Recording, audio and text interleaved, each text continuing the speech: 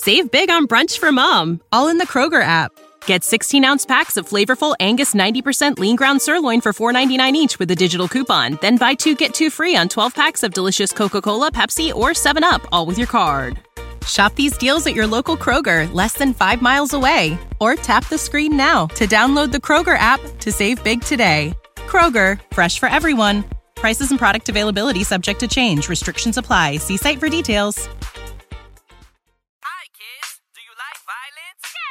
Are you sick to death of pussyfooting around the truth while being constantly fed lies by news and big tech tyrants? If so, then come join me, Dan Smots, on The System Is Down, where we get weird, have fun, and dig into all the dangerous taboo topics like conspiracies, politics, religion, culture, current events, and everything your family just prays you don't bring up around the Thanksgiving dinner table. And I know that reality is scary to some people, so if you're easily offended, just ignore this and go back to making cat memes or whatever. But if you're ready to change the world for the better, come join me on The System Is Down at tsidpod.com or wherever you get podcasts. That's tsidpod.com, because the system is down and truth is taking over.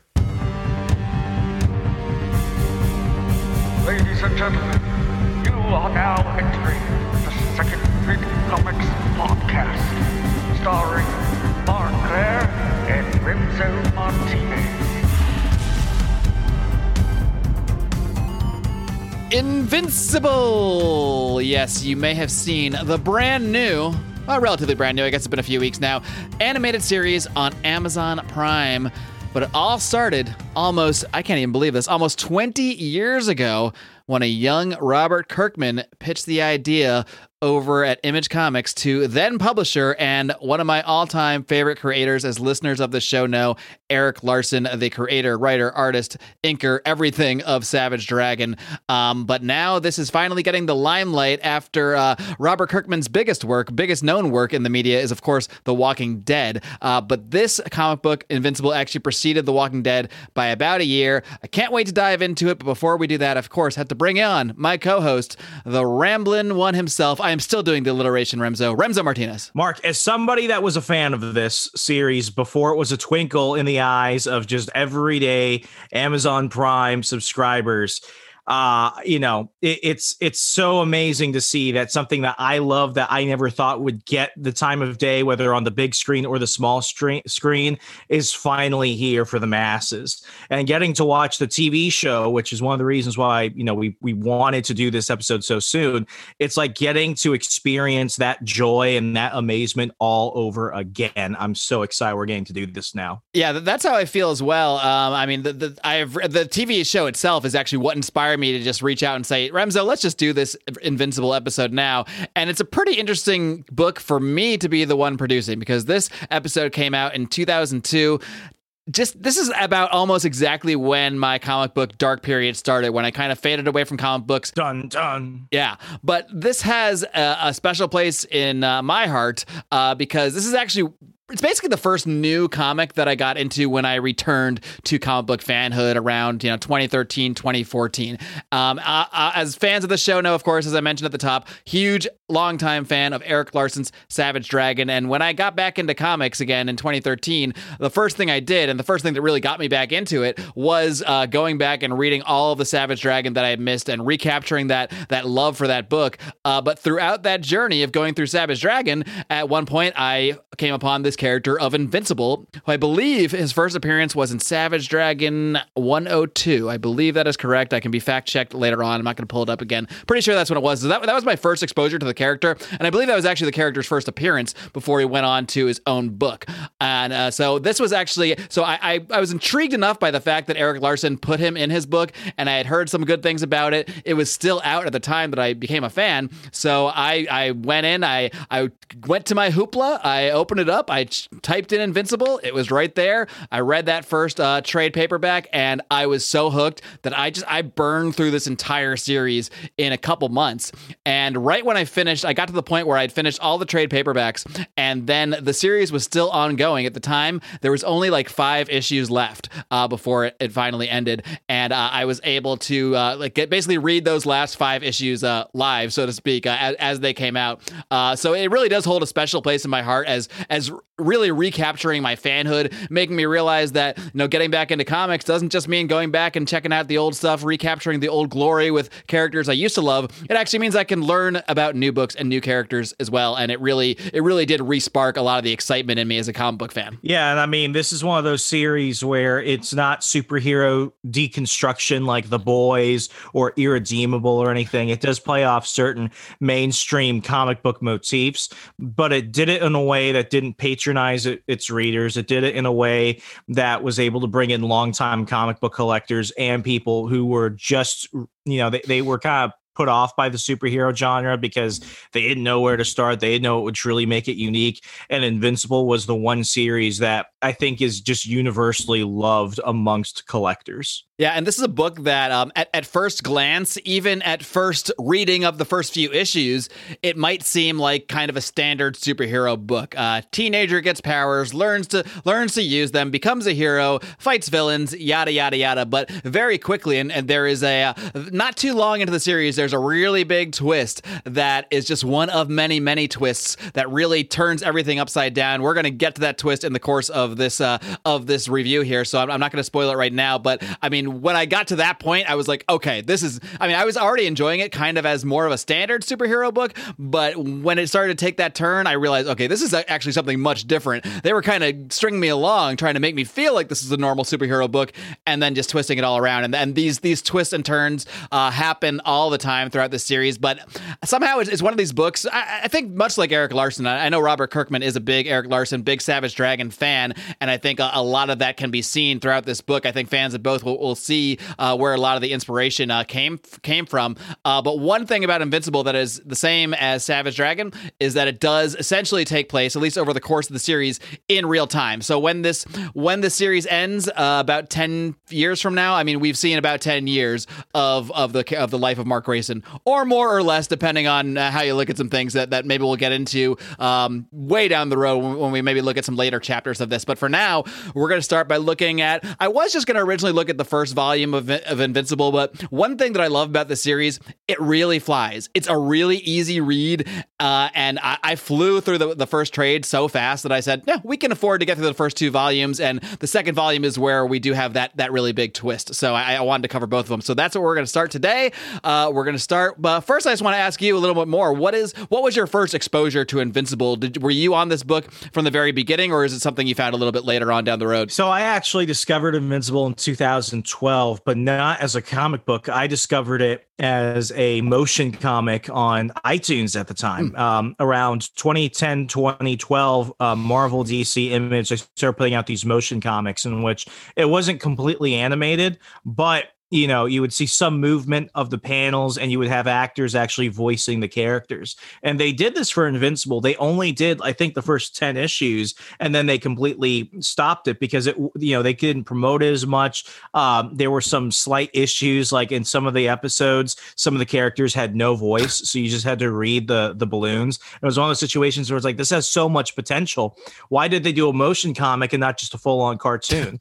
So as much as, that made me want to read the comics, I always felt like, for Invincible, the medium transcends just being good on page. This was always one of those comics I felt had big cinematic opportunities, and to see what Amazon has been able to do with the cartoon, it's probably one of the best, just cartoons in general I've seen in decades. I don't watch a lot. I've been watching, I'm a big Rick and Morty fan. Indeed, me but too. This has probably jumped to the top of my queue. Oh, yeah. I mean, right now it is my favorite. I think it's actually my favorite show that I'm currently watching. I think I actually enjoy it more than I enjoy Falcon and Winter Soldier, which I do enjoy, but it doesn't. Oh, by miles. Yeah, it doesn't bring me the same spark of joy, so to speak, as watching Invincible does. So we're going to dive right into the first trade paperback, and one thing I really like about how they did the trade paperbacks, especially as a longtime sitcom fan growing up watching tons of shows in the 80s, each trade paperback is split into 4 issues. and they each have each trade is titled with the name of a sitcom. So the very first trade paperback is titled Family Matters, and each one is broken up into 4 chapters. So starting off with Invincible issue number 1, this is of course created and written by Robert Kirkman and Cory Walker, who is the artist of the first group of issues we're going to be looking at before a different artist, Ryan Ottley, does take over. But starting off, we start off right away with this character, who we will later learn is named Invincible, flying through the sky, racing through the sky, holding this guy who has like a bomb strapped to him.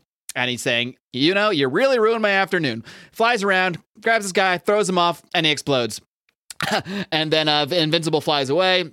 It says, man, if I keep this up, I'm going to give myself a heart attack. Next thing you know, it's 4 months ago. So now we're kind of going back in time. We're seeing that this hero's already out there dealing with some dude with a bomb strapped to him. Now we're going to go back and see how this kind of all started from the beginning. Invincible, his real name is Mark Grayson.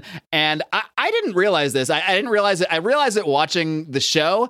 I guess he was always Korean in this book, but I never realized it.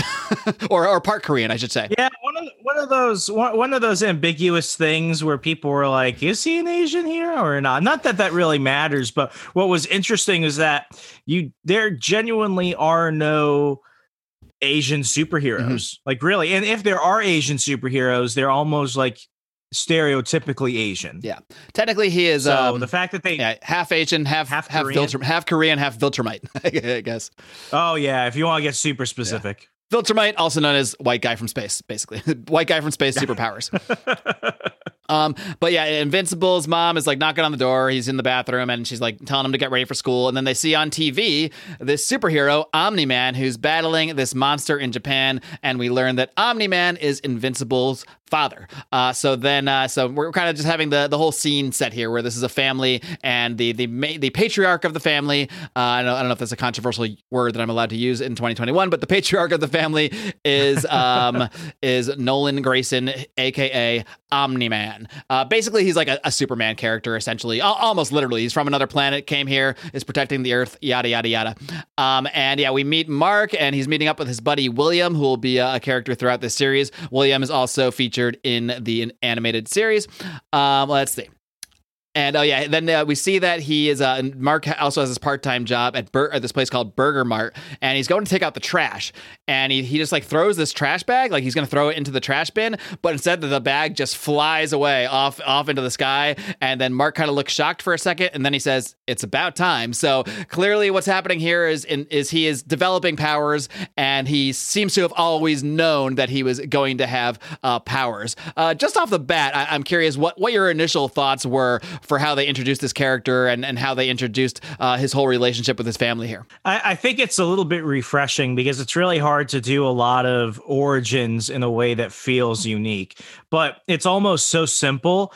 It's really different because, I mean, really, he's kind of like a mutant in the sense that, you know, he doesn't have to have a super secret lab experiment. He didn't get it from a suit of armor or a weapon.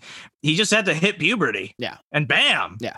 Throwing trash bags across the continent. It seems so simple, but it just works so well, and we don't get bogged down in some long drawn out origin story. He's the son of a guy with superpowers, so he has superpowers. It's that simple, and it works just perfectly for what this story is and what this story becomes. Then Mark goes out at night, and he tries jumping off the roof, and he takes his first flight. He finds out he can now fly, so he's seeming to be developing all of the superpowers of his father, who again, basically he is Superman. He can fly. He's strong, really fast, all that great stuff. With a mustache. Yeah, then there are these two guys that are basically like robbing a bank, or a couple guys here. One is like this weird rock creature, and they basically like stole some diamonds from a bank or something like that. And Invincible in this like made up suit, it's just like kind of, he's wearing like a yellow bandana over his face and like some like kind of ratty like red shirt and pants, and he stops these guys and he's like, sweet, cool, I'm a hero now, this is awesome. And he his dad then takes him to this his buddy here, who is he's like I forget this guy's name here. I didn't put it in my notes, of course, but he is the guy that superhero tailor. Yeah, dude. he's a superhero tailor dude, which I thought was a pretty cool idea. Not a concept I had really seen done in a superhero book before, but yeah, this guy's job is to make costumes for superheroes. It's what he does. It's what he's always done, and I've never really seen that done before in a superhero book, which I thought was pretty interesting because it always seems silly that all these superheroes are suddenly like amazing tailors or whatever here. So I like the explanation that there actually is in this universe anyway, someone whose specialty is creating costumes for superheroes. I think he was the inspiration for Edna Mode from The Invincibles. Oh, well, believe it or not, I've never seen The Invincibles. What? Yep, it's true. I'll let that slide. I'm a 41-year-old man, Rem, so I haven't seen all the same things as you. 20 years ago. It was 20 years ago. Okay, well, then I guess I can't use that explanation. But anyway, I guess I just wasn't. Now you have to realize, 20 years ago, I was in my early 20s. What are most people doing in their early 20s? Not necessarily watching cartoon movies. Unless they're Remso. Unless they're Remso. Yeah, I mean, like I said, this was kind of in my comic book dark period. So it was kind of my dark period for all the things I used to love as a teenager. I was kind of like in my reject everything phase. I stopped watching pro wrestling. I stopped reading comic books. I stopped watching like cartoon movies. But, I'm coming back around to all this stuff now. But then, he makes this costume. It's kind of like this red and yellow, like pretty shitty looking costume. And, he's not that big a fan of it at first. But they're going to come back and address the costume later on. We see, Invincible at school, and he, basically saves, Steve Urkel. It's a character that's literally, I think he actually is Steve Urkel, like in this series here. They're not literally calling him that, but they're making it pretty obvious that like Urkel from Family Matters. From the show? From Family Matters, which is the same title as this trade paperback, yes. Everything makes so much sense now. I think I connect well with Robert Kirkman because he seems to be a fan of so many things I am a fan of. Like, he's a fan of all these different sitcoms, and he puts all these sitcom references all throughout these series, and he's a big fan of Savage Dragon. So I think we have a little bit of kinship right there, and maybe that's one reason that I've always really enjoyed his work. But Invincible basically like stands up to this bully, throws him against a locker, and this bully's like, "Oh shit!" And Invincible's like, "Yeah, don't mess with him, man." So of course, Invincible gets taken to the principal's office, and in the Invincible series, this principal, I don't know, and same thing in the issue here, you see that his name of the principal is B.N. Winslow. So his last name is Winslow. Carl Winslow was the father in the show Family Matters. They look pretty similar, but in the series Invincible, this principal character is voiced by Reginald Vell Johnson, who is Carl Winslow. So again, yes. See, I'm opening your mind here. I'm blowing your mind here with all this stuff. What? Yeah. This is entirely new to me. Yeah, well, yeah. That's why I'm here. I'm so glad we're doing this episode. I'm playing the role of informative sidekick this week. The tables are turned here. Hashtag informative sidekick. And I guess Principal Winslow here is laying into him. He's like, "Look, man, that boy was almost your size. It's not your responsibility to protect the other kids here." He says, "You're not invincible, And then you see Mark Grayson's face just light up, and he's thinking, "I got my name. I got my superhero name." We then go and see what is basically like a standard bank robbery of sorts. These bank robbers are running away from the bank when suddenly Invincible appears, holding this car. He's like, "Oh, it was their getaway car," and he's like, "Hey, you guys looking for this?"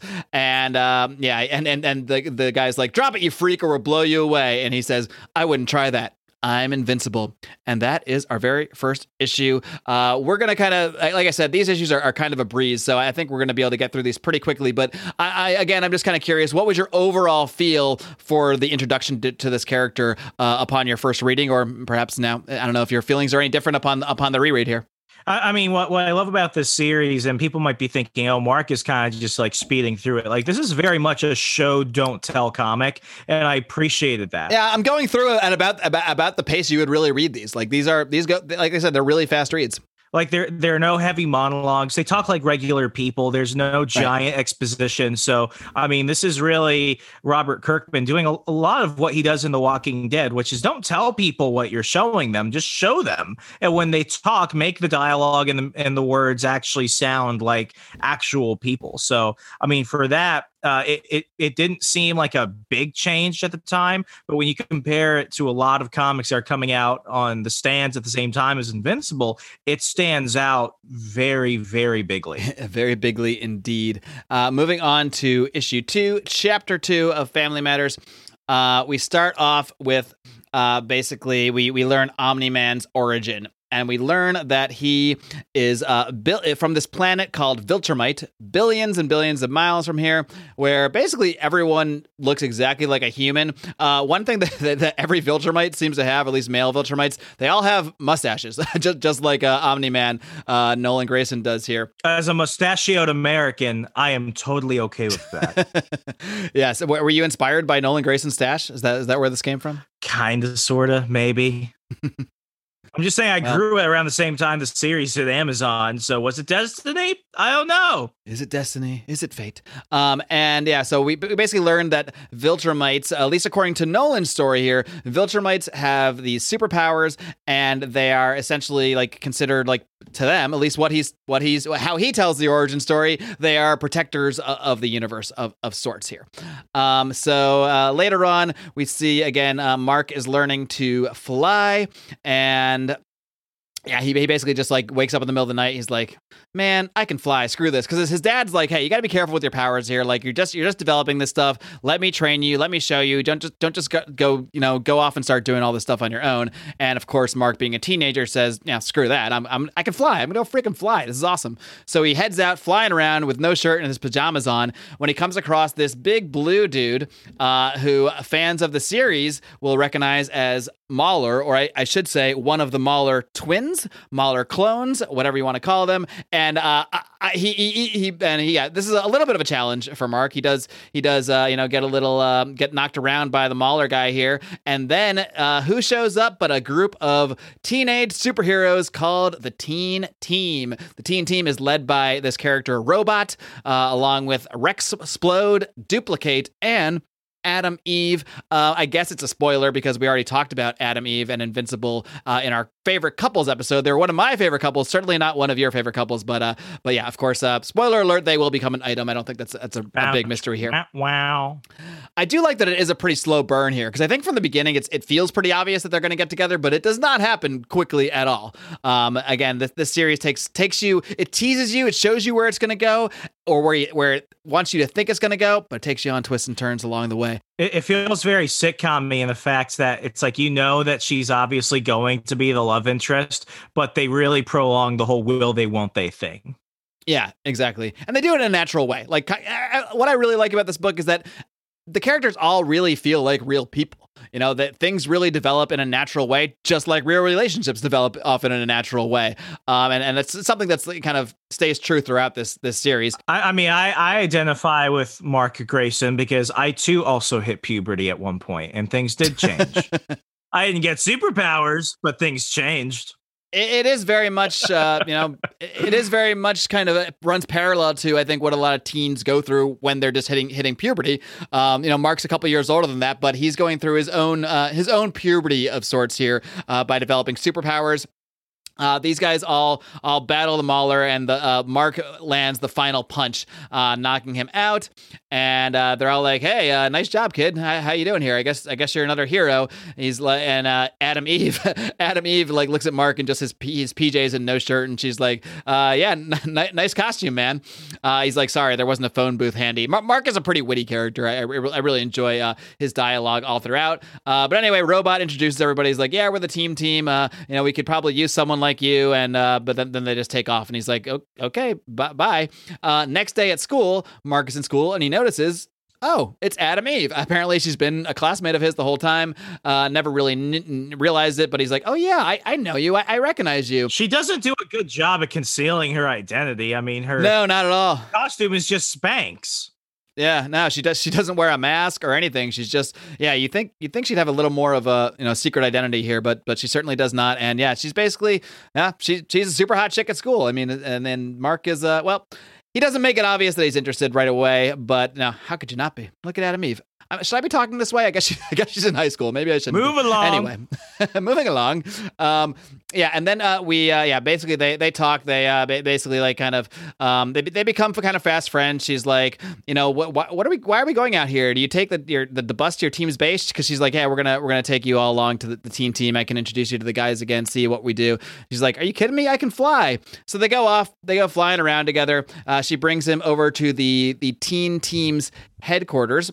Where again he meets up with Robot, and they hear that there's some shit going down, so they run off, and this other Mauler guy is and actually I'm not sure where they run off to because they're not going to fight the Maulers here, but yeah, we see the Mauler, and he is basically, I think, this is where we realize that there are two of them, and the running joke with the Maulers is that one of them is a clone, one of them is the original, one of them is always the clone because one usually dies, then another one gets made. But for some reason, the way they do this process, when they come out of the cloning process, they both think they're the original because they're just basically copying the current mind and body of the first one. So when they both kind of emerge, and this is something they play up in the series quite a bit, they both think they're the original one, and they both are always kind of like snipping at each other, like, well, maybe you would have done better if you weren't the clone. And it's just something I really enjoy about these characters that at first seem to be just some other standard villains, but they actually become, quite important characters throughout this series. And we do get a scene where they basically open this door and we see that it looks like they are building from behind. It kind of looks like these are a bunch of versions of Robot, of that same Robot character that we've already met. And then Robot himself, they were going to find the Maulers. I think they identified their base or something like that. I didn't take super detailed notes here, so I might miss a detail here and there. Robot, Adam, Eve, Mark, they all fight the Maulers. They take them out, and Mark's like, and Robot's like, hey, thanks for the help, Invincible. You seem to be pretty useful. I think you might want to, stay around and help us out. And he's like, I'll think about it. Is it always this easy? Because it really wasn't too tough to take down the Maulers here. Meanwhile, we are at the mall, the Twin Pines Mall, where this guy is sleeping on a bench. He wakes up. He says, man, where am I? What the heck? And he opens his shirt, and he has this bomb strapped to him, and the bomb explodes. Boom. And so now we're finally starting to tie into, he looks exactly like the guy that we saw in the very first panel of issue 1, but that does it for episode. It was bound to happen sooner or later. Ends. Yeah, especially when we're talking about a series that has episodes because there's currently an animated series about it. But yeah, moving on to issue 3. Let's see. We're back at school, and Principal Vel Johnson, I'll call him, Principal Winslow here. Oh, you know what? I didn't even realize this before. He's a huge Family Matters fan. The name of the high school, it's Reginald Vel Johnson High School. So he really couldn't be more obvious about this. Eyes open. Yeah, your whole world is changing right before your eyes. And I imagine we're going to see a lot more of these references throughout the series as well. So far, the only one I noticed was that Reginald Vel Johnson was playing that principal character in the series. But yeah, essentially, there are a bunch of missing students, and he's just basically giving a speech to the class, telling them, a bunch of students are missing, so watch out for your shit, basically. And he's like, and so basically Mark and Adam Eve, they're in school, and then we find out later on that Eve is actually dating Rexplode. So that, I think Mark kind of realizes they're like, oh, okay, I guess I'm not going to get with this chick. She's dating this other guy that has exploding bombs come out from him. Then we go to this scene where Mark is at his job. He's taking some shit from his boss, and he's like, you know what? He's like, and the boss is like, go take out the trash. I'll finish the fries, man. And he's like, you know what? I think I'll just quit instead, jerk. And then he storms off, quits, throws his uniform out, and then we just see him outside, and he's like, shit, Dad's gonna kill me. But I think for Mark, he's like, what? I'm a freaking superhero. I can fly. I have super strength. Like, why should I sit around taking shit from this boss? It kind of reminds me of that scene from The Boys where Homelander is at the rally and nobody wants him there. So he imagines himself lasering people instead of actually doing it. This is Mark doing it, but more politely. Yeah, it's a less evil version of that, I guess you could say. So Mark is back at home with his parents, talking to Pops about flying and all this stuff, and Dad's like, all right, we're gonna take you out flying. We're gonna teach you how to really do this stuff. So they're flying around, and they go to grab some lunch. And then they hear something. They hear, okay, there's some shit going down, and Omni-Man says, hey, Mark, I'm gonna need your help on this one. So they fly away and they are battling these aliens. These are the Flaxons, and the Flaxons have like a pretty long storyline in the series Invincible. And I think there's like issue here I go, I'm reversing it now, episode 2 or 3 of the Invincible series, where they basically go through the entire Flaxon storyline, where they keep coming back because in the Flaxons universe, time moves much differently. So every time they come back, this is in the series, it's in both, but it happens all in one episode of the series. Every time they come back, they have all this new knowledge, because for time for them, it's been like 10 years, but it might be the next day in Invincible's world. So basically every like villain, every standard looking, villain or hero or alien or something, they all have some interesting little twist to them that it kind of like plays off a common comic book trope, but takes it in a different angle. What do you just think of the concept of the Flaxons, where they're here, they're trying to invade Earth, but every time they go back, like 10 years passes and they just come back as basically a completely different species with completely different powers, or not powers, I should say, but knowledge, I should say. Yeah, I mean, the faceless alien invading army trope has been something that is seen in almost every comic. Every publisher does it. For Robert Kirkman, what he tries to do with the series, and you see this with even The Walking Dead as a prime example that more people might be more aware of, is he takes these concepts and these tropes that you're already pretty familiar with, and he introduces them in a way that completely subverts your expectations. So yeah, the Flaxons are basically this giant faceless alien invading army, but by adding this component to them, it not only makes them seem like a real threat, but it actually adds a layer to them as a species that makes them stand out in a whole, multimedia world of faceless alien invading armies. Yeah, and in this particular initial battle in this issue, they're doing pretty well, but they're getting overwhelmed just because there's so many of them. But then they just kind of start to like fall away because they're aging essentially. I'm not sure if I don't think they actually really address it here in this part of the comic, but that they make it very obvious in the series. That's what's going on. But here, yeah, the Flaxons, it's pretty obvious by looking at the art. They are like that something's happening to them, and then they just kind of escape through this portal, back to their own dimension. Portable portals. And let's see. So then Invincible and Pop are flying home, and they're flying away. He's like, does this happen all the time? Like, is this what you're out here doing all the time? And he's like, no, like it's not always just like that. Like that was actually not pleasant at all. I really didn't enjoy that one because they were actually kind of sucked. Yeah, they were actually getting defeated. I like how like sometimes it's easy, sometimes it's not, but it's not just like a normal superhero story where they defeat the superhero, they move on. I like these little conversations we get when they're like, "Holy shit, was that some shit just went down there? Like, what's going on?" And he's like, "Yeah, that fucking sucked, man. Like, it's not all roses here. Being a superhero, it's like, yeah, this is not fun. This is not fun at all." This is why I drink, Mark. Yeah.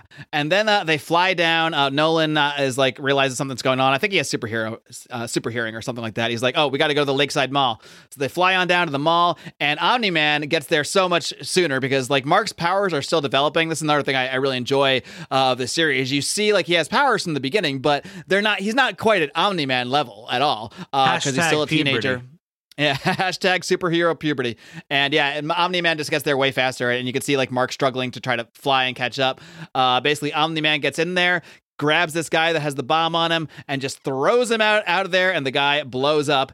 And right as they are like realizing this, he's like, "Oh my God, Dad, that was one of the missing students from my school." So and then Omni-Man's like, "Oh, well, that would mean that, huh?" And then suddenly a portal opens up, and a Flaxon just like puts he looks like he puts something on his head and just disappears. And so right here we end this issue with Omni-Man being taken away off to another dimension. Then Mark goes home and he's like, so actually he's like, man, his mom's like, man, you guys are really late. Like I guess you guys are both going to be late all the time, just like your dad is now. And he's like, well, actually, Dad was sucked into a portal about 15 minutes ago. I don't think he's going to be home tonight. It was these aliens we had to fight earlier today. I'm sure he's fine.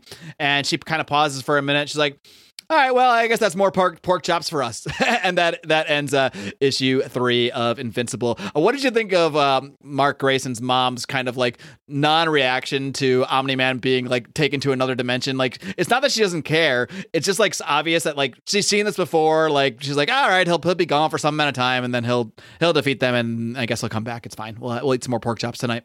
I don't know what episode it was that you and I did where we were talking about like what it's like to be a civilian in a comic book world of superheroes. But like, could you imagine how exhausting it must be? And for something like this, she would probably actually just say exactly what she said. Oh, this is just an average Tuesday for us. Yeah. So we start off issue 4 with Invincible showing up to Robot. Robot is working on some stuff. And I'm just gonna read it. I love the way Robot talks, and I think they really nail how I picture his voice in the animated series. But Robot's like, remarkable. The Gamebox processor, they were using a Gamebox processor, is so advanced that it could operate this machine for years with a burnout rate of less than 10%. Had we not stopped the Mauler twins before they activated them, they would have been nearly unstoppable. Fascinating, simply fascinating. And he's like, hello, Invincible. What can I do for you? I always love the way that Robot talks, and this is a character that really seems, again, just like everybody else in this series, seems simplistic at first. He just seems like this hyper intelligent robot guy, and he is. I'm not going to spoil it, but this character goes through a lot of different changes throughout this series, and I'm just going to leave it at that because I don't want to spoil this whole series. Never trust a person with a man bun, and never trust a robot with a man bun. I never thought about that as a man bun. Yeah, he has this giant like screw type thing on the back of his head, and yeah, it basically it's a robot man bun. It is yeah. I mean, it's how have you not seen that before? That's what's always bugs me about Robot. I'm like, no wonder he's the leader of the teens. He's like, hello, teens. I also am like you. I have a man bun. This will only be appropriate for 2014, 16. Yeah, I guess. I mean, I obviously noticed the physical object there, but I never just thought of it as a man bun. But you have opened my eyes too, Remso. You're opening my eyes today. Robot man bun. All about the hashtags today. And Invincible's like, dude, I gotta talk to Adam Eve. Have you seen her? And he's like, yeah, Eve and Rex are out in a mission right now. Like, you probably don't want to bother them. He's like, shit, I really gotta talk to her. He's like, do you want me to leave her a message? Like he's a living answering machine here. And he's like, dude, you know she's dating. He doesn't say dude because he's a robot. He's like, well, you know she's dating Rex, right? He's like, yeah, it's not about that. I'm not here to get on her or anything. He's like, it's these mall bombings. He's like, this is gonna sound weird, but I think someone is turning kids from our high school into human bombs. And Robot just casually says, oh yeah, I know. It's like, yeah, I figured this out like immediately. Like, what are you talking about? He's like, well, okay, well, all right, it's late and all, but I just wanted to let her know. He's like, wait, what? You already knew that? He's like, oh yeah, I found the residue at the blast site. It indicated that the timing mechanisms in the bombs were organic in nature, more than likely human circulatory systems providing the catalyst. From that, it was merely process of elimination to determine the age and relation of the humans that are being used as bombs. He's like, I didn't know they were all from your particular school though, but I would have figured that eventually. He's like, oh, okay, cool. So you got that figured out. Public education. Yeah, right. So then Adam Eve and Rexplode and show up, and he's like, yeah, I think the mall bombings are connected to those missing kids at our school. And Rexplode, who's just an asshole, is just a total prick in this, and they really capture his prickness in the series as well. What do you think of the character of Rexplode? He's kind of a prick, Mark. Kind of a prick. Anyone named Rex is kind of a prick. I think that's just a rule. Do you know any Rexes in real life? I don't think I've ever met a Rex. I've met one, and guess what? He was a prick too.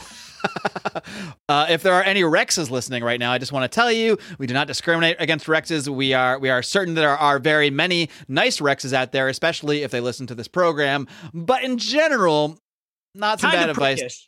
You might want to avoid Rexes. That's all I'm saying. In general. Unless they're fans of this show, then they're probably really cool and really nice. That's all. I'm looking it up right now. It's been bothering me this whole time that I've been watching the show. And I'm sure when I read it right now, as I do live research, live with us in the moment here, that I'm going to realize who it was the whole time. But or maybe you know. Who voices Rexplode in the show? He's the guy. Okay, did you see John Wick 3? No. Oh, okay. I only first saw John Wick just like very recently. Like, gosh damn it, Mark. Have you seen The Good Place? I'm behind. The Good Place. Yeah, I've seen that. Okay. Remember Janice or Janet? Janet. Yeah. Remember when Janet makes herself a boyfriend? Mm-hmm. That's the guy. Okay. So that is Rexplode, Jason Mazzucas. Okay. Now I don't feel bad because I actually don't recognize his name, but when I pull up his picture, this guy. Yeah. Okay. Yep. He was also the drug dealer in Dirty Grandpa. Yep. Well, I'm saying yep, like I would have recognized that reference. I have actually seen Dirty Grandpa. My God, don't tell me you like that movie, Remzo. Please don't. If that's what you're going to tell me, let's just move on so we can stay friends here. I watched it because I like De Niro. I'm okay with you of having watched it. I just have a problem if you will tell me it's a good movie. I'm not going to say it's a good movie. There's some funny parts. Like if it was on TV and I had a beer, I would probably watch it if there was no other thing on TV and I had no internet. Is there any movie that wouldn't qualify for you to watch it if you were just having a beer and it came on? I've seen Wonder Woman 84 3 times, Mark. Let's move on. Yeah, I think it's for the best of us for this podcast relationship to continue for everybody. That we just move on for everyone involved. We all have flaws. But yeah, that makes sense because he's one of this actors, one of those guys that's in a bunch of stuff, but I never knew his name, and I'm probably going to forget his name after this. But yeah, that is where I know that voice. He's like Paul Giamatti in the 90s. He's everywhere. We just never notice him. Yeah, he's in all sorts of stuff. Cool. So moving along here, where were we? Or were we before I got off on this Rexplode tangent? So basically, what it turns out that this physics teacher, they find out that he is, at the end of the day, he's killing these popular kids to avenge his son, who was like this bullied kid. It's this Professor Hines or what have you, I guess. And they figure out who it is. They take him out. And again, that's basically the end of that issue. So there we go. And then this is where it ties back in all the way back to the first panel where Invincible he's flying this kid away and he just throws the guy and the guy explodes, and then he says the same line: "If I keep this up, I'm going to give myself a heart attack." So tying right back in to that very first issue. Then Invincible lands. We get a nice little shot of Eve here that I'm not going to describe because I'm already feeling too creepy about her.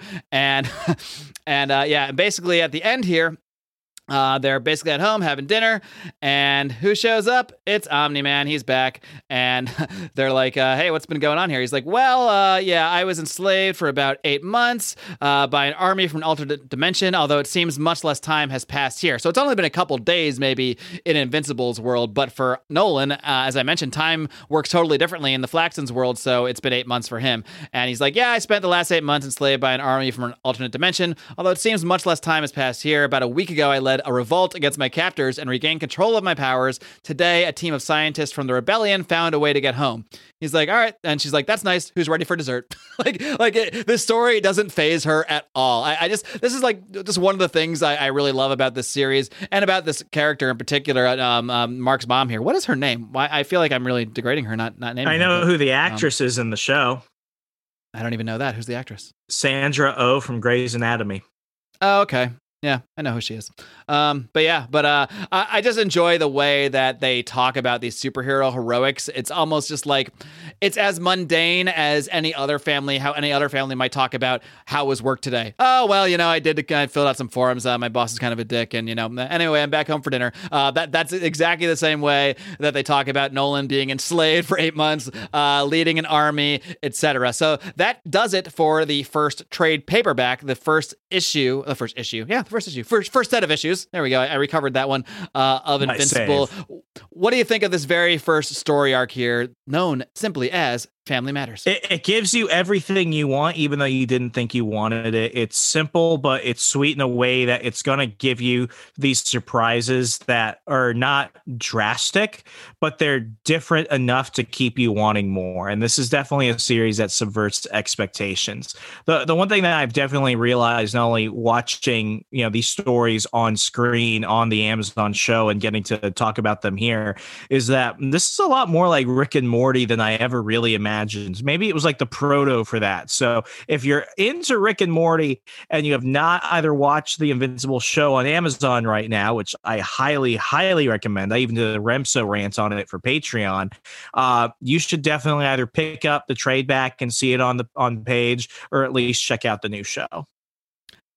I got a challenge on this one. I'm not seeing the Rick and Morty here. Where are you seeing the connections? I love both shows, but I wouldn't call them that similar. I would say that they kind of call things out like on the nose. There's like a lot of on the nose dialogue. Oh, okay, yeah. They point out like how strange their powers work, and the fact that these heroes actually kill people. Like Mark he doesn't like intentionally murder people, but like supervillains will get killed by these heroes, and they kind of just shrug it off. And it's one of those moments where it's like, on Rick and Morty, you'll have like these giant like fight scenes, and then they go off and have dinner or something. And it's kind of like that. And with that last scene with Omni-Man, you're going to see repeat moments like that for Mark and other characters, where it's like all this crazy shit just happened. But for them, it's just like, it's just kind of normal, much like the Smiths in Rick and Morty. They just kind of just get used to it after a while. Yeah. And one thing to keep in mind throughout this series is that almost every character you meet, even ones that seem like throwaway characters, throwaway villains, like the Flaxons. It seems like we're done with the Flaxons here in issue 3. We're not. They come back, as I already kind of spoiled. Just keep it in mind throughout the series, and I assume the animated series will probably be similar in some ways. Everybody matters, essentially. It's very similar to Savage Dragon in that way. Again, Robert Kirkman very clearly inspired by that. Events, battles that seem random and maybe are random at the time, they always tie back into something. So that's something to just keep in mind throughout this. And here in this scene, this opens up. By the way, this trade paperback number 2 is called 8 is Enough. Remzo, have you ever seen the show 8 is Enough? That was a show? Yes, all of these trade paperbacks are named after actual sitcoms that existed. That's a genuine question. This is probably all before your time. I knew Family Matters. Everything else, like I'm looking through the catalog right now. I recognize half. Yeah, this is one I was familiar with, but I didn't really watch this one too much. I just know that it's a sitcom. Oh, is it the one about that guy that moves into the apartment with those 2 girls? Three's Company? No, that's Three's Company. Oh. which I believe becomes another one of these. I think it's a title of one of these later trades too. Yeah, I think this is basically like almost like a Brady Bunch redux. It's like a dude marries. No, it's a family with 8 children. Yeah, it's just a family with 8 children. I think it's just that simple. There's just they have 6 kids. Well, as Owen Wilson would say, wow. All right. Wow. So anyway, this is titled 8 is Enough. And in the first scene here, Mark gets a call from his dad. He's like, Mark, there's some shit going down. I need to talk to you. I just got alerted to this major bad guy coming into our solar system. He's headed straight for Earth. I fought this guy before. He's not out of your league, but he's going to be the toughest guy you faced so far. He's like, all right, man, I'm not worried. What do you want me to do? And he's like, just beat. I skipped over something earlier when Invincible actually got the costume that he liked. But anyway, he got the blue and yellow costume from what's his name? I don't know his name. He's a superhero. Super cool tailor dude. Super cool tailor guy. So he pulls his costume out and he goes off to space and he flies up into space. He's looking around. He's like, okay, now what do I do? Oh yeah, another thing I like too. He's like, Dad, but like, can I just fly into space? Like, I don't have to breathe. And Nolan's like, oh, God, idiot. He's like, no, just take a deep breath. He's like, Mark, I go into space and I don't breathe for weeks. Like, no, you're fine. Just take a deep breath and you'll be good. So he goes up and Mark is just thinking to himself. He's like thinking, now what? And then suddenly he gets nailed from behind. And this alien, who is Alan the alien, who, if anybody's seen the series, I think he appears in like episode 2. And he says like, you're early, but he's saying it in his mind. And he says, oh, wait, you're new too. I don't know. You're the new guy. Huh, not bad. And they're battling each other. And at some point, Mark is like, wait, why? Because these are all thought bubbles we're reading. And then Mark is like, wait, why can I hear you in my head? He's like, and the alien's like, well, if you know a better way to communicate in space, I'd love to hear it. He's like, this always gives me a massive headache. Like, I hate doing this. He's like, and you speak English? He's like, yeah, of course I speak English. And so Mark hits him. He's like, nice one. And he's like, do you think this is a game? And Alan's like, no, absolutely not. He's like, you're quite a talker here. Actually, as much as I don't love Seth Rogen in his personal life, I always find him hilarious, and I think he does an awesome job voicing Alan the alien in the series. For a guy who destroyed Green Hornet, I'm glad that he's getting this redeeming moment as Alan the alien. Yeah, I mean, he plays Alan the alien. I will say this of pretty much all the characters in the series. Like, the voices are almost like exactly how I would picture these characters' voices. So he gets knocked back into the earth, and then Invincible's like, oh, okay, cool, I can breathe. I needed that. He's like, all right, going back up. And Alan's like, shit, not again. And Mark just like throws him against the moon, and he's like, what were you saying earlier about my predecessor? He's like, you mean the previous champion? He's like, what are you talking about? He's like, your champion, the one you replaced, the one that was chosen to guard your world. I'm beginning to think you're not that great of a replacement, man. He's like, okay, just stop fighting. Can we talk this over or something? He's like, well, and Alan says, well, you are entitled to one timeout, technically. He's like, okay, let's start with that. How am I entitled to anything? Like, what's going on here? He's like, I love this whole issue, this whole conversation between them. He's like, what are you talking about? Didn't they explain it to you? Don't you know? He's like, why don't you just assume I don't know anything? He's like, okay, God, they didn't prepare you at all, these guys. All right, so, and they had the schedule well in advance. I don't even know where to begin. Anyway, I'm basically like a public servant. It's sort of hard to explain. I guess it's because I've never had to explain this before because everyone just knows what's going on. I'm a champion evaluation officer. He's like, okay, I'm now more confused. What the hell is a champion evaluation officer?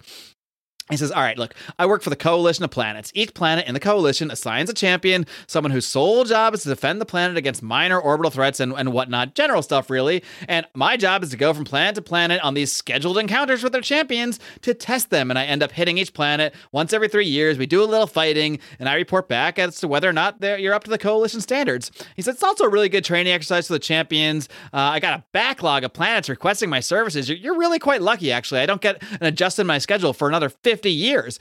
And he's like, why would we sign up for that? This doesn't make any sense. Like, most people on my planet don't even acknowledge that aliens exist, and they definitely aren't signing up for interplanetary committees. Like, what are you talking about? And then Alan's like, what are you talking about? I've got the paperwork right here. See, Urath. It says it right here, Urath. And Mark's like, Urath? What the hell is Urath? This is Earth. And then Alan just looks at the thing. He's like, oh, yeah. Oh, crap. He's like, I have wasted 15 years on this planet. The Urathians must be so pissed off. I haven't even showed up once. He's like, crap, I got an evaluation coming up in 20 years. In 20 years. He's like, man, they're really going to be on my case for this. This whole conversation is just absolutely hilarious. I think in the series, it's a lot shorter than this, but the longer drawn out version in issue 5 of Invincible is just awesome. And he's like, all right, well, sorry to break the news to you, man, but anyway, he's like, yeah, I got to get out of here anyway. He's like, cool, well, thanks for the help. My name's Alan. Didn't catch yours. Like, my name's Invincible. He's like, all right, see you around. And then Mark turns around. He's like, whoa, because they were actually on the moon at this point. He turns around, just sees Earth, and he's just like, whoa, shit, that was awesome. And then Mark shows up back at home, and he's like, Alan's like, or Omni-Man's like, yo, hey, how'd that all go? He's like, yeah, he's not going to be back. Turns out he's been coming to the wrong planet this whole time, every 3 years or for nearly 15 years. I'm glad I took the time to actually talk to him. He's like, oh, damn, son, I'm impressed. I wish you had been around the first time I fought him, because I've just been going and fighting this guy every once in a while. We never said a word, and he just leaves. He's like, all right, well, anyway, I got school tomorrow. I'm pretty tired. And after he goes to bed, he's like, wow, and Mrs. Grayson, man, I sometime I'm going to find out her name here. Mrs. Grayson, he says, sounds to me like someone sitting at this table should start using his brains a little more often than his brawn. And Omni-Man's like, oh, come on, how was I supposed to know? He's like, well, our son knew. He's like, beginner's luck. Then Mark goes back to his room. He sees a poster for Science Dog on the wall. I'm not sure if you know, the original first comic that Robert Kirkman presented and pitched to Eric Larson was a comic book called Science Dog. So whenever we see a reference to Science Dog in this, it is an actual comic that Robert Kirkman was trying to create and pitch to Image, but they never ended up publishing. We have never recorded an episode where I have learned so many new random things than this one, and I was not expecting it. You're usually the one teaching me stuff. Yeah, you're usually the one teaching me obscure facts that I didn't know. But the tables have been turned in this one, my friend. Wow. All right, moving on to chapter 2. This is where it gets confusing reading the trades, because the trades break everything up into 4 chapters. So this is chapter 2 of Invincible Volume 2, but it's issue 5 of issue 6. Issue 6? Okay. Yeah, issue 6 of the series. Damn, trade back changes. Mark is training, and with Omni-Man, they're like throwing baseballs around the world, basically. And they kind of have this conversation. He's like, and Mark's like, or Nolan's like, dude, I gotta say, like, when I got captured by those aliens, like, you called me dad. Like, you can't go doing that shit. You can't call me dad. People figure out I'm your dad. They're going to figure out who I am, who we are. They're going to come after our family. Like, we're superheroes, which is funny here because, like, at least Invincible has, like, a mask on. Like, Omni-Man is just Omni-Man. Like, it's pretty obvious who he is. Same thing with Adam Eve. So these aren't exactly secret identities, but he's like, look, you can't just go call me dad. It's like, all right. Okay. I get it, because, like, my dad and I were in the Army at the same time. So I go in as a second lieutenant. That's gotta be weird. My dad was a lieutenant colonel when I commissioned, so it's like we're out in public. It's like, yes, this is my father, but otherwise it was like I had to call him sir, and it was just one of those weird things where it's like, this is an odd change of pace, isn't it? So back then I laughed. Now I grow up and it's like, oh, I kind of get it. So Mark's buddy William shows up and he's like, all right, let's hit the road. We're going to go check. They're going to go check out this school, like Upland State University, because Mark is going to be going to college pretty soon. So because Mark is away, Nolan's got the day off, doesn't have any baddies to fight, decides to spend the day fucking his wife. Oh, they are rocking it. Oh yeah, they are really rocking it. The whoosh, the superhero fucking is on. Shaking the neighborhood, the HOA's getting calls. Yeah, this will be an explicitly marked episode, obviously. Then we see Robot with the teen team, and he's explaining to the teen team, say that 7 times fast, that he is invited to the Guardians of the Globe, which is basically like the Justice League of the Invincible Universe here. And because of that, like he there's no way he has the bandwidth to both lead the teen team and to be a member of the Guardians of the Globe, so he is disbanding the teen team. So not long after we met these guys, they're already being disbanded. Did you shed a tear for the death of the team? That's funny. Really, that's funny. I guess not. Okay. Yeah.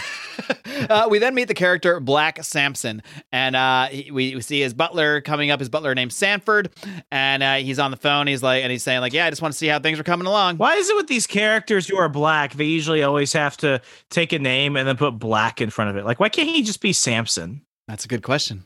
I don't know. It's a damn good question. Let's move on and never get back to that again. I don't know. Samson doesn't have the same ring to it. Samson doesn't sound that intimidating, but Black Samson, now that's scary. You don't have white Captain America. White Omni-Man. Yeah, no. I guess I'm white Iron Man, but why can't you just be Iron Man? Because I'm also white. But yeah. Like, why? Because comics. There it is. Oh my gosh, it's like Falcon and Winter Soldier. Oh my gosh, it's Black Falcon. I'm not Black Falcon, I'm just Falcon. That's literally a scene. Are you like Black Kid? That scene was great. Black Falcon? Kid, I'm not Black Falcon, I'm Falcon. Come on. Where they call you just Black Kid? And Black Samson is on the phone here. He's asking about his suit because apparently he was a former member of the Guardians of the Globe. They revoked his membership because he lost his powers. He's like, I'm completely useless. I need this suit. I got to get back in the game. I haven't been. You need 2 more days to do safety testing. Like, what is this shit? So we don't know who he's talking to exactly there, but Black Samson wants his suit. Then we go and Mark is visiting this college with William, and this is something pretty funny. And well, one thing is funny. He's like, God damn, how come none of the girls in high school are this hot? It's like, well, something you learn in college. A lot of the girls take a little bit of leap at that age.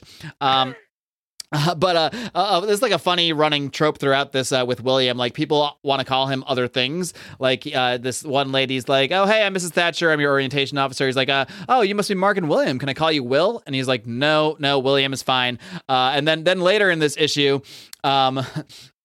actually, no, I'm gonna get back to that. But we actually have a scene here. Now, this is issue 6, mind you, and it was issue 1 where we saw Mark throw the trash bag and get his powers. Now in issue 6, we're here in London. It's obviously London because we see Big Ben, and this guy's just like walking his dog outside, and then suddenly crash! This like trash bag lands on the ground, and he's like, "Hey, what is this, eh?" And he's like, "Burger Mart." And it's just this random scene where we finally see this trash bag come down like 3 days later, which seems a little unrealistic because I mean I know he's through the thing, but like really all this shit happens, and that's the most unrealistic. Yeah, like since then, Omni-Man has been spent 8 months in Flaxen World. Like all this shit has happened.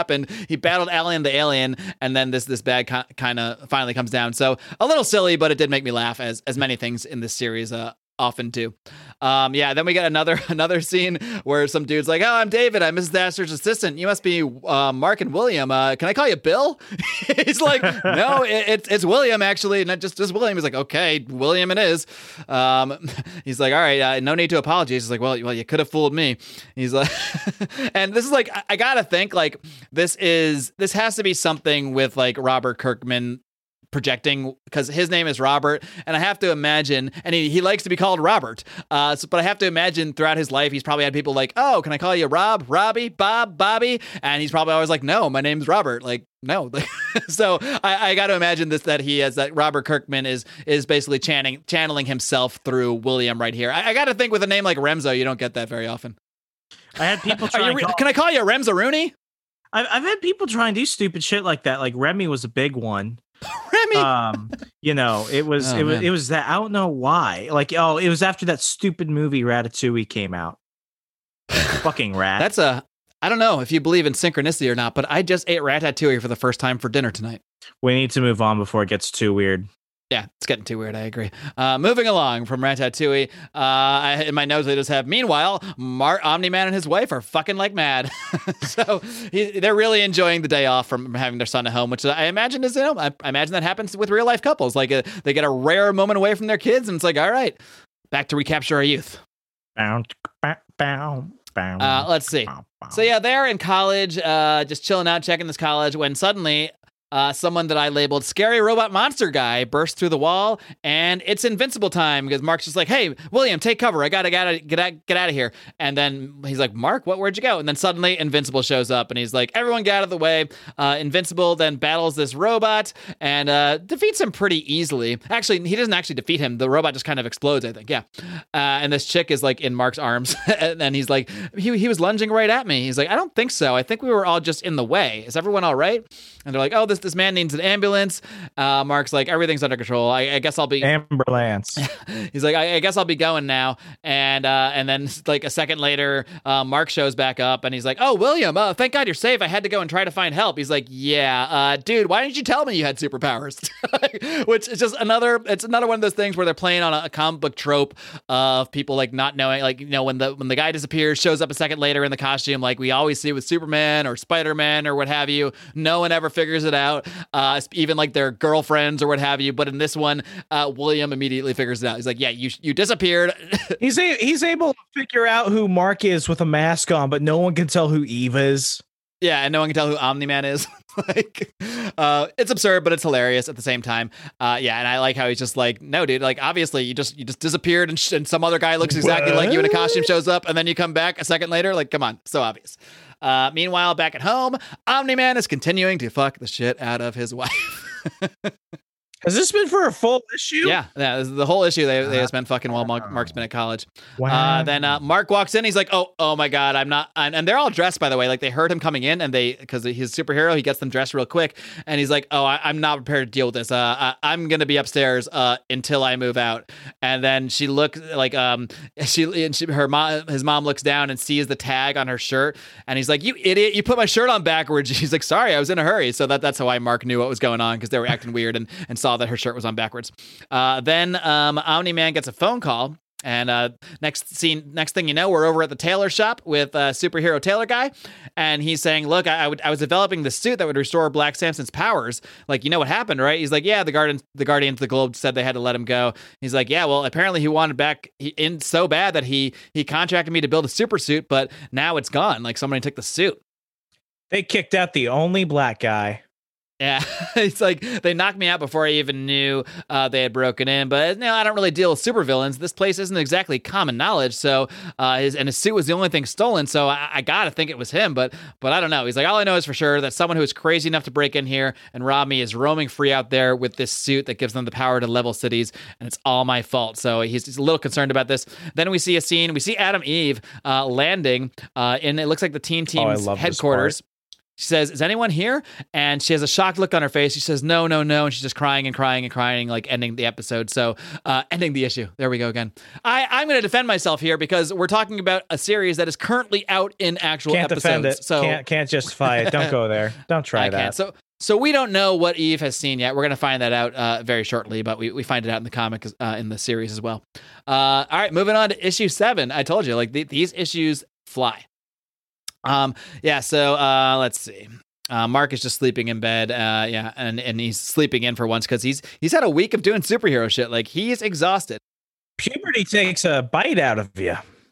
Yeah, we then take a tour basically around. We basically, in this issue, we spend meeting the Guardians of the Globe. So the first guy we meet is this guy Darkwing. Is Darkwing? No, Darkwing's not a black guy. I thought Darkwing might have been a black guy too. Darkwing. Why? Because his name is Darkwing? How did I know? Is that why they need to name him Black Darkwing? Well, he's not called White Darkwing, so I don't know. Oh, Yeah, but anyway, Darkwing is on the case. He stops these villains. Blah blah blah blah. There's really not a lot to these scenes, but we're basically like spending 2 or 3 pages meeting each of the Guardians of the Globe. And one thing I love about Darkwing is the name. I mean, each of these characters is basically like a replica or maybe a parody, you might want to say, or an homage, whatever you want to say, of some member of DC's Justice League. Black So Darkwing Batman. is Black Batman. Darkwing is obviously Batman, not Black Batman, just Batman, and White Batman, but black. White man. And I love that his name, his butler is named Belvedere, which again I feel is just another Robert Kirkman sitcom reference. Have you ever seen the show Mr. Belvedere, Remzo? No. Man, you have so much to learn. You have so much to learn about 80s sitcoms. I just found out that Cheers was not entirely about Kirstie Alley and Woody and that she wasn't even in it for the first 2 seasons. Yeah.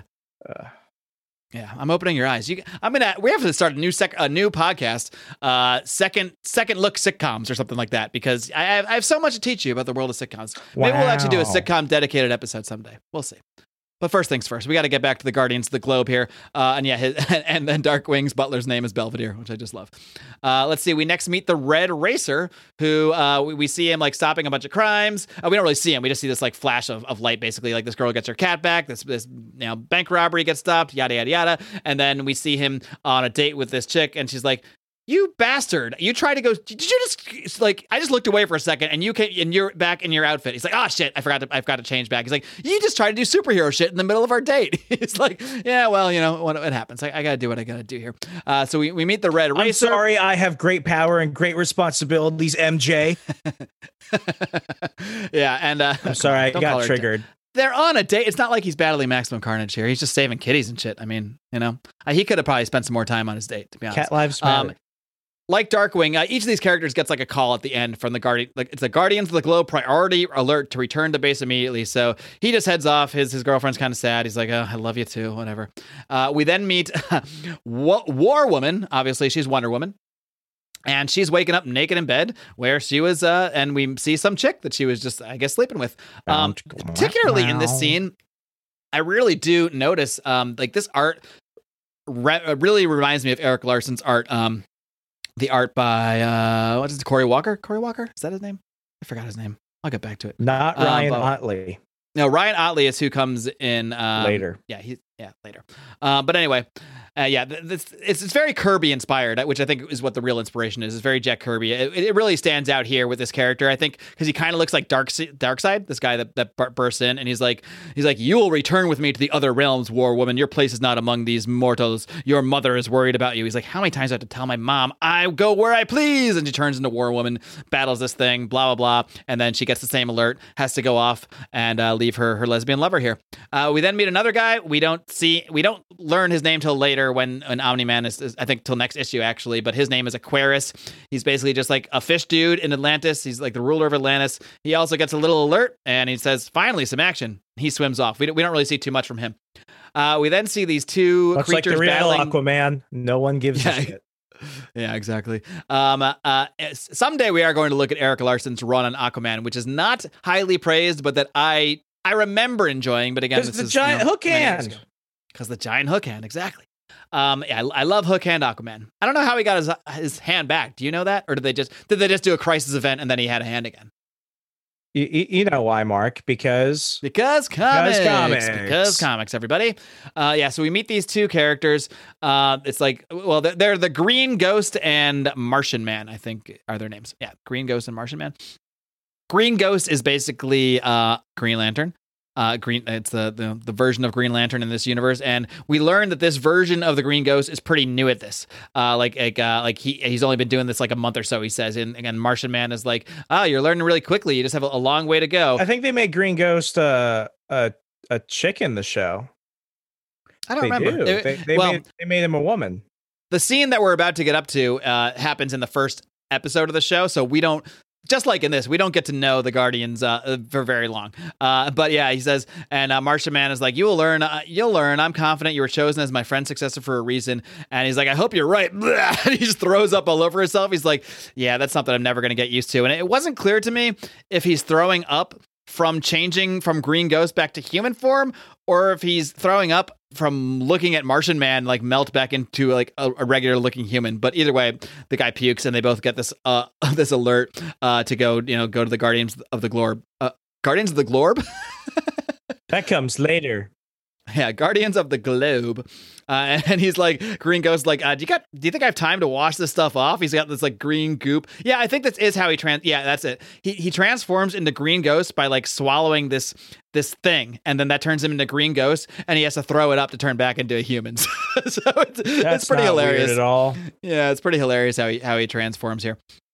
And then lastly, we meet the Immortal, who I don't believe has really any counterpart to relate him to on the Justice League. He was just kind of a filler.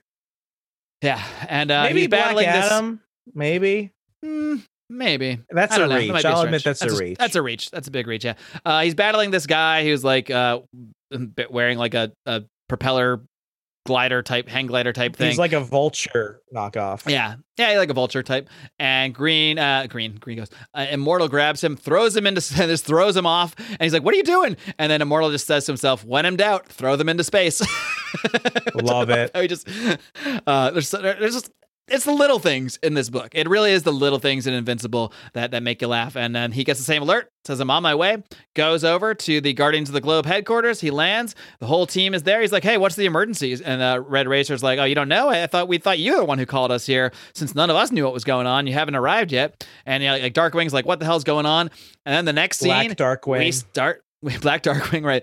Who's a white guy. We start to see the violence. We just see heads exploding. We see Green Ghost's head flying off. We see War Woman gets attacked. We see that a fist just goes right through Martian Man. Fish guy, no. Yeah, it is wild and crazy. Fish guy dies. Aquarius, and then the Immortal is the last one left. I guess the lights were out, so no one saw what was happening. He says, "Show yourself. You may have caught the others by surprise, but I won't be so easy. You can't hide from me forever." And then Immortal turns around and says, "I never liked you." And then we see his head just fly off.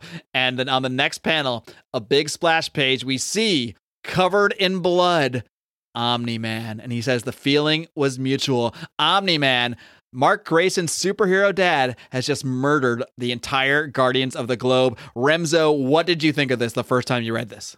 What the fuck?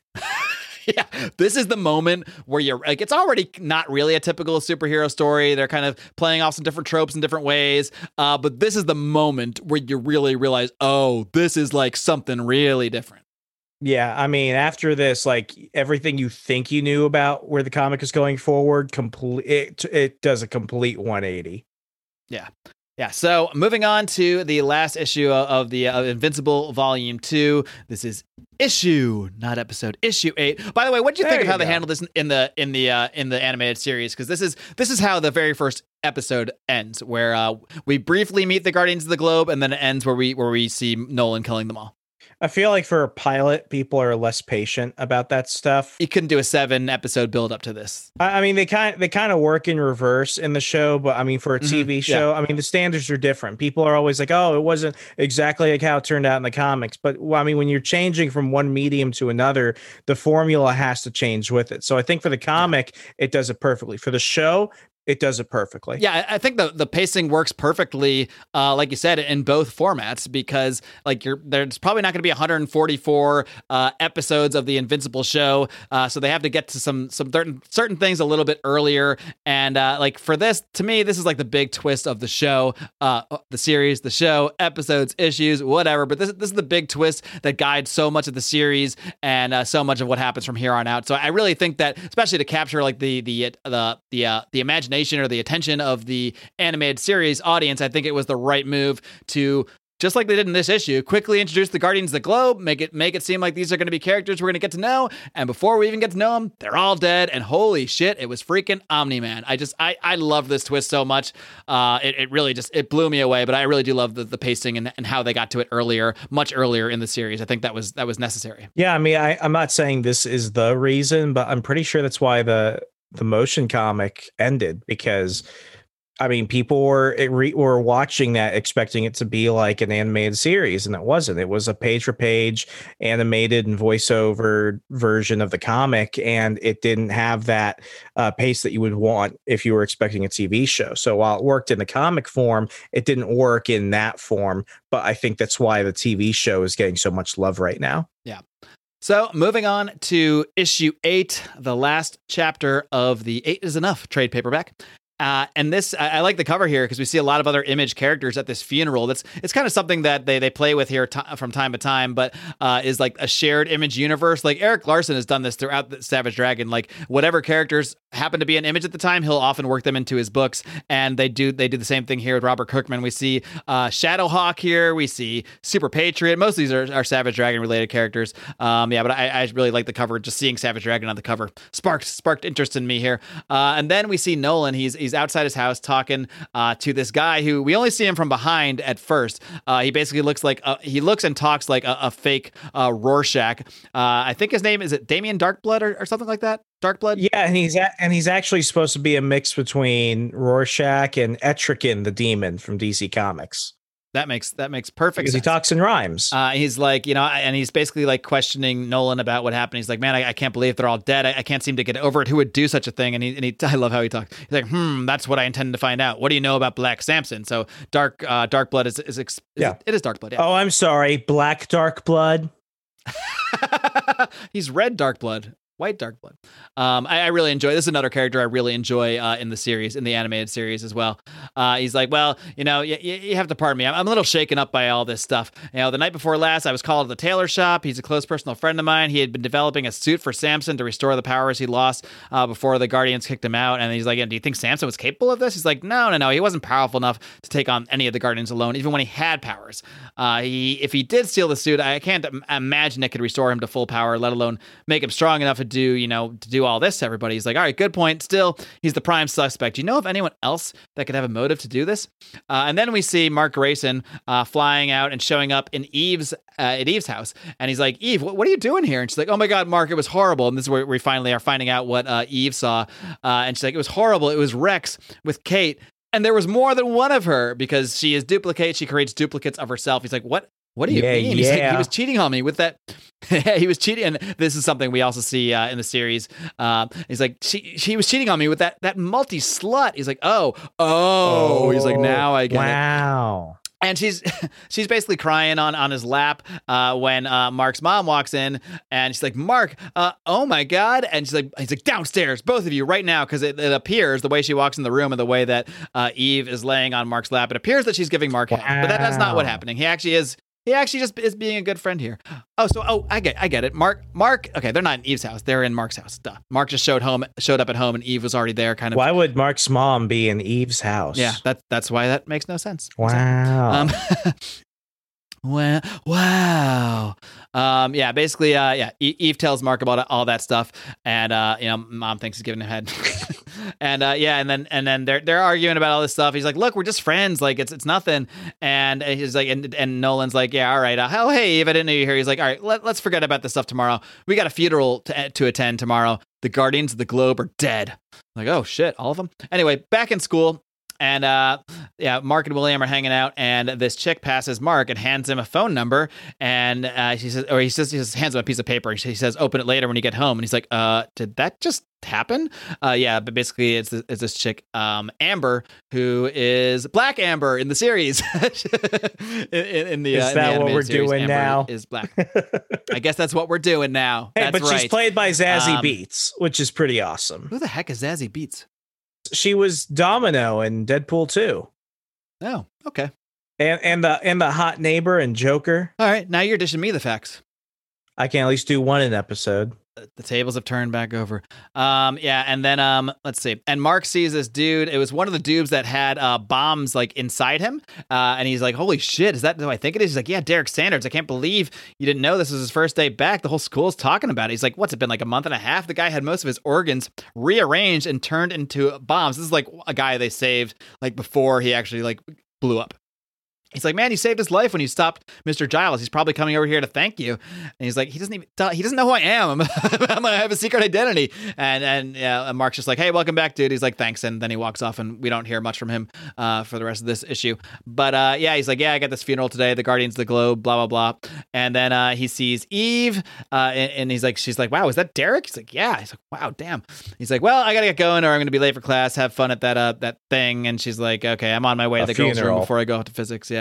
Just want to thank you for talking to me about that stuff. And they're like looking at her, and he's like, and Mark's just like, oh, God damn it, William knows everything now. Like, like it's so obvious here.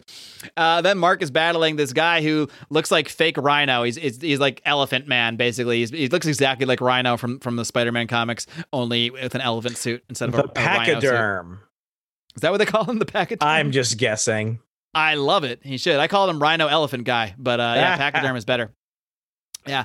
Then later, Omni-Man is being scolded by his wife, who I still can't figure out her name, and she's apparently he forgot Mark's birthday is coming up soon. He's like, oh shit, Mark's birthday. Geez.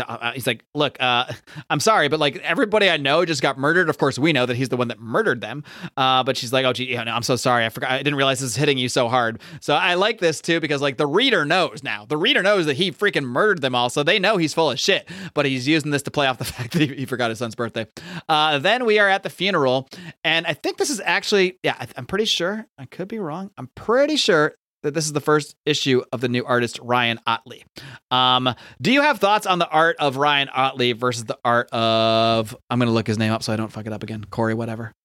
Do you have an opinion on the two? I genuinely could not tell the difference until I actually found out that they were two different artists. Like I noticed a change. Like I feel like Ottley's way more cartoonish compared to the other guy and compared to most artists. But I feel like for a series like this, it made sense. That's why I'm not happy with him on Spider-Man. I know for a lot of people they love his artwork on The Amazing Spider-Man, but it feels wrong there. So here it felt appropriate. There I wasn't a big fan. It's like if they had him doing The Walking Dead, it would have taken out a lot of the drama from the series. So I think he was the good artist for this, but definitely somebody who I feel they kind of fling him onto different titles, and I'm like, I'm not really digging it. All right, now we are at the funeral for the Guardians of the Globe, and we see my old favorite, Savage Dragon, talking to Dark Blood. They're talking to the funeral, and we learn that Dark Blood has basically ruled out Black Samson as being the murderer. And then during the funeral, Nolan is giving this big heartfelt speech about the Guardians of the Globe. He's saying, no, they were legends. They were taken before their time. And then he sees in the background the Mauler twins showing up, and he's like, whoa, what are you guys doing here? And they say, look, please continue. We do not wish to cause a scene. We are here to pay our respects to a worthy adversary. Nothing more. We will not interfere with the proceedings. And Invincible says, like, Dad, I'll keep an eye on them. I don't think they're going to do anything with all of us heroes here. And then right when that happens, there's a big explosion behind Nolan. And then this guy shows up in the suit. He says, no, they were mine. And Black Samson, he looks up, he says, Sanford? And it is Sanford, his butler. We've met two butlers so far, Belvedere and Samson. And Sanford. Sanford is Samson's butler. We then see all the heroes spring into action, including some of my Image favorites, Savage Dragon, Super Patriot, some other guy I don't recognize, Shadowhawk. He's not really an Image favorite of mine, but he exists. He's there. They're all battling Sanford, who is Samson's butler. And let's see, why was he attacking them? I don't remember. Anyway, yeah, he's Samson's butler. And I guess he's basically just... Because reasons. Yeah, because reasons. He's like, they don't really explain it because he gets knocked out. And he says they abandoned Samson. They turned their back on him when he needed them the most. For that, they must pay. So basically, he steals the suit, becomes a supervillain to get revenge on the Guardians of the Globe for kicking his man Samson out. But they all die, so he has to show up at the funeral because that's the next best thing you can do when everyone you want to get vengeance on is already dead. And then the Mauler brothers are funny here. They say, oh man, you defeated us in less time than this. What took you so long with this bozo? And there's also in the background, like you see Omni-Man saying, "I'm truly sorry for your loss," and this to this fish lady. So I guess that's like Aquarius's wife, and she's saying like it wasn't your fault. And he's like, "Yeah, well," and the reader knows, well, yeah, kind of was. And Invincible's talking to Savage Dragon, and he's like, "Are all funerals like this?" Which I really like because fans of the Savage Dragon book know there have been a lot of funerals in that book because much like Savage Dragon, and Invincible, these are books that have real consequences. People age, people die. It's something I like about both these books a lot, is that they play off a lot of real superhero tropes that we see in other comics, but with consequences that you're more likely to see in the real world, with people actually dying, trash bags actually falling down from the sky, et cetera, et cetera. So I did like that reference that I think a lot of Savage Dragons fans will understand. Let's see. Eve is still pissed off at Rex. She shows up at Teen Team's headquarters. She's really pissed at Rex. And as she shows up, he's hitting on Kate. And there's like one version of Kate that's like talking to Robot, and another version of Kate that's talking to Rexplode. And she shows up. He's like, "Oh, great. I guess this is how it's going to be now." And then Rex is like, "Eve, wait. It doesn't have to be this way." Yeah, it doesn't have to be this way. He's like, "I can sleep with all of you. It doesn't have to be this way." You, Kate, other Kate, third Kate. Yeah. Mark gets home. He's like, "What a day." And he finally finds this note, and he's like, "Oh, it's this note from Amber." He's like, "Wow." And then he tosses it away as something like flies against his window, and we just see that it says "call me" with her phone number on it. And then Mark goes outside, and he sees that it was William, like just throwing a rock at his window to get attention. He's like, "Dude, that Amber girl wants me to call her." He's like, "Damn, stud, really?" He's like, "Yeah, I don't even know her. She's in my history class, but we've never spoken. I guess she wants to get to know you. Seems that way." So he's like, "What's up? Why are you here, man?" And William's like, "Well, I've been thinking about this stuff since we got back from the college the other day. I was thinking, like, now that I know you can do things that I can't, you have all these powers, and every boy has always wanted to do it. Maybe you could." And he just points to the sky, and Mark just goes, "Ah," and then he flies off with William in his arms, and he just says, "This is so gay," which is funny because they come right out with it in the series, in the animated series. William is gay. I don't think they've revealed it yet here, but yeah, it's just kind of funny. He's like, "Man, this is so gay." Back at home, Omni-Man is in bed with his still unnamed wife. Omni-Man's wife. Yeah, and they're just chatting. She's like, "No, like, you really haven't been yourself lately." He's like, "Jesus, oh, Debbie, here it is. I figured it out. Debbie. Jesus, Debbie. Seven of my colleagues were just murdered." He's like, "I know, but that's not it. I've seen you sad. I've seen you mourn before. This is different. You're acting preoccupied, distant.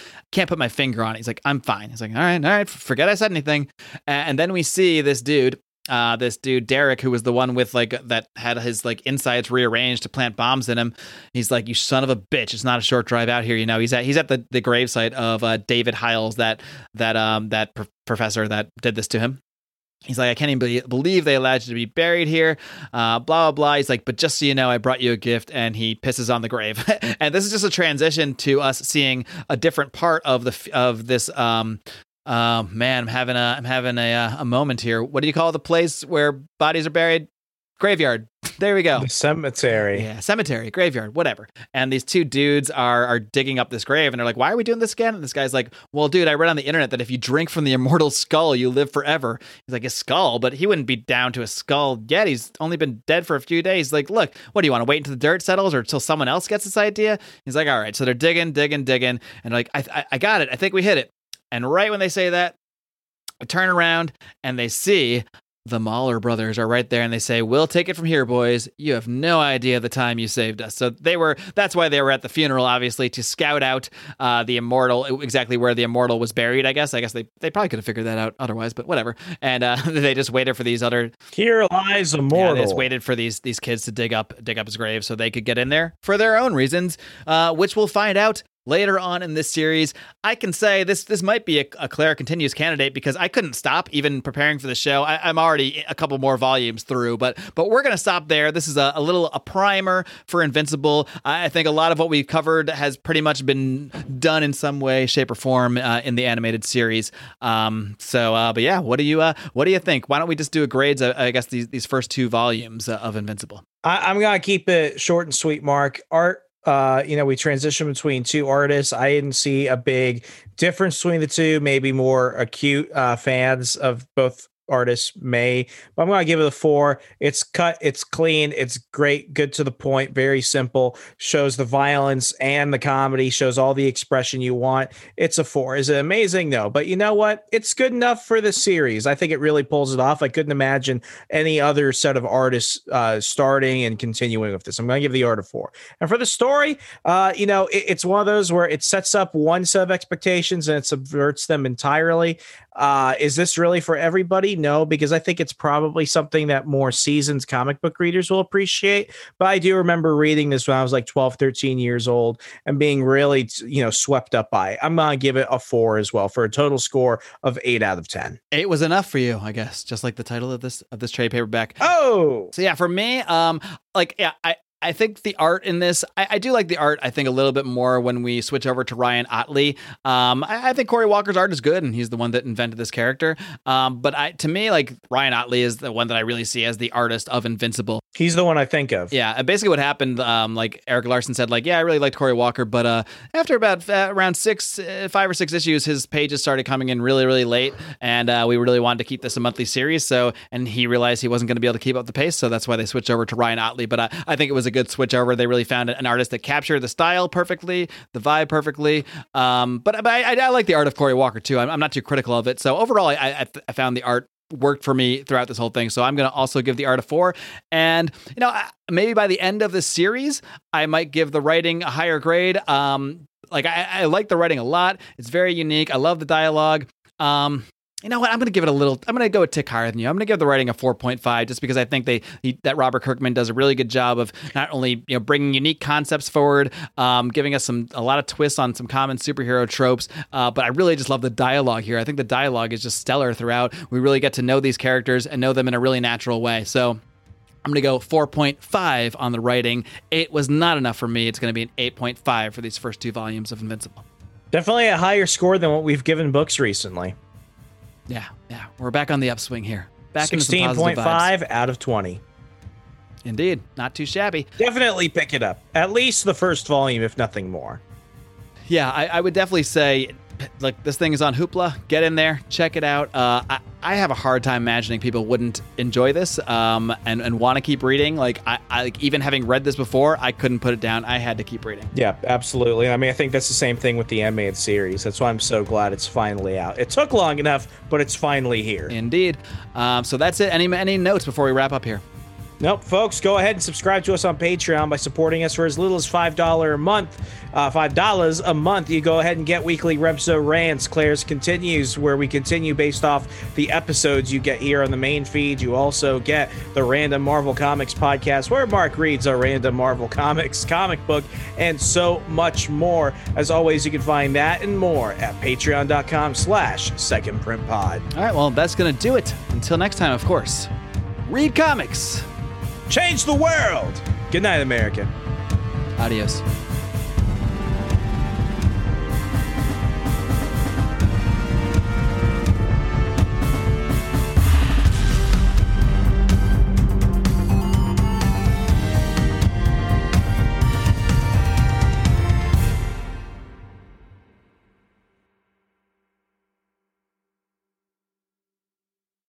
For the ones who work hard to ensure their crew can always go the extra mile, and the ones who get in early so everyone can go home on time, there's Grainger, offering professional-grade supplies backed by product experts so you can quickly and easily find what you need.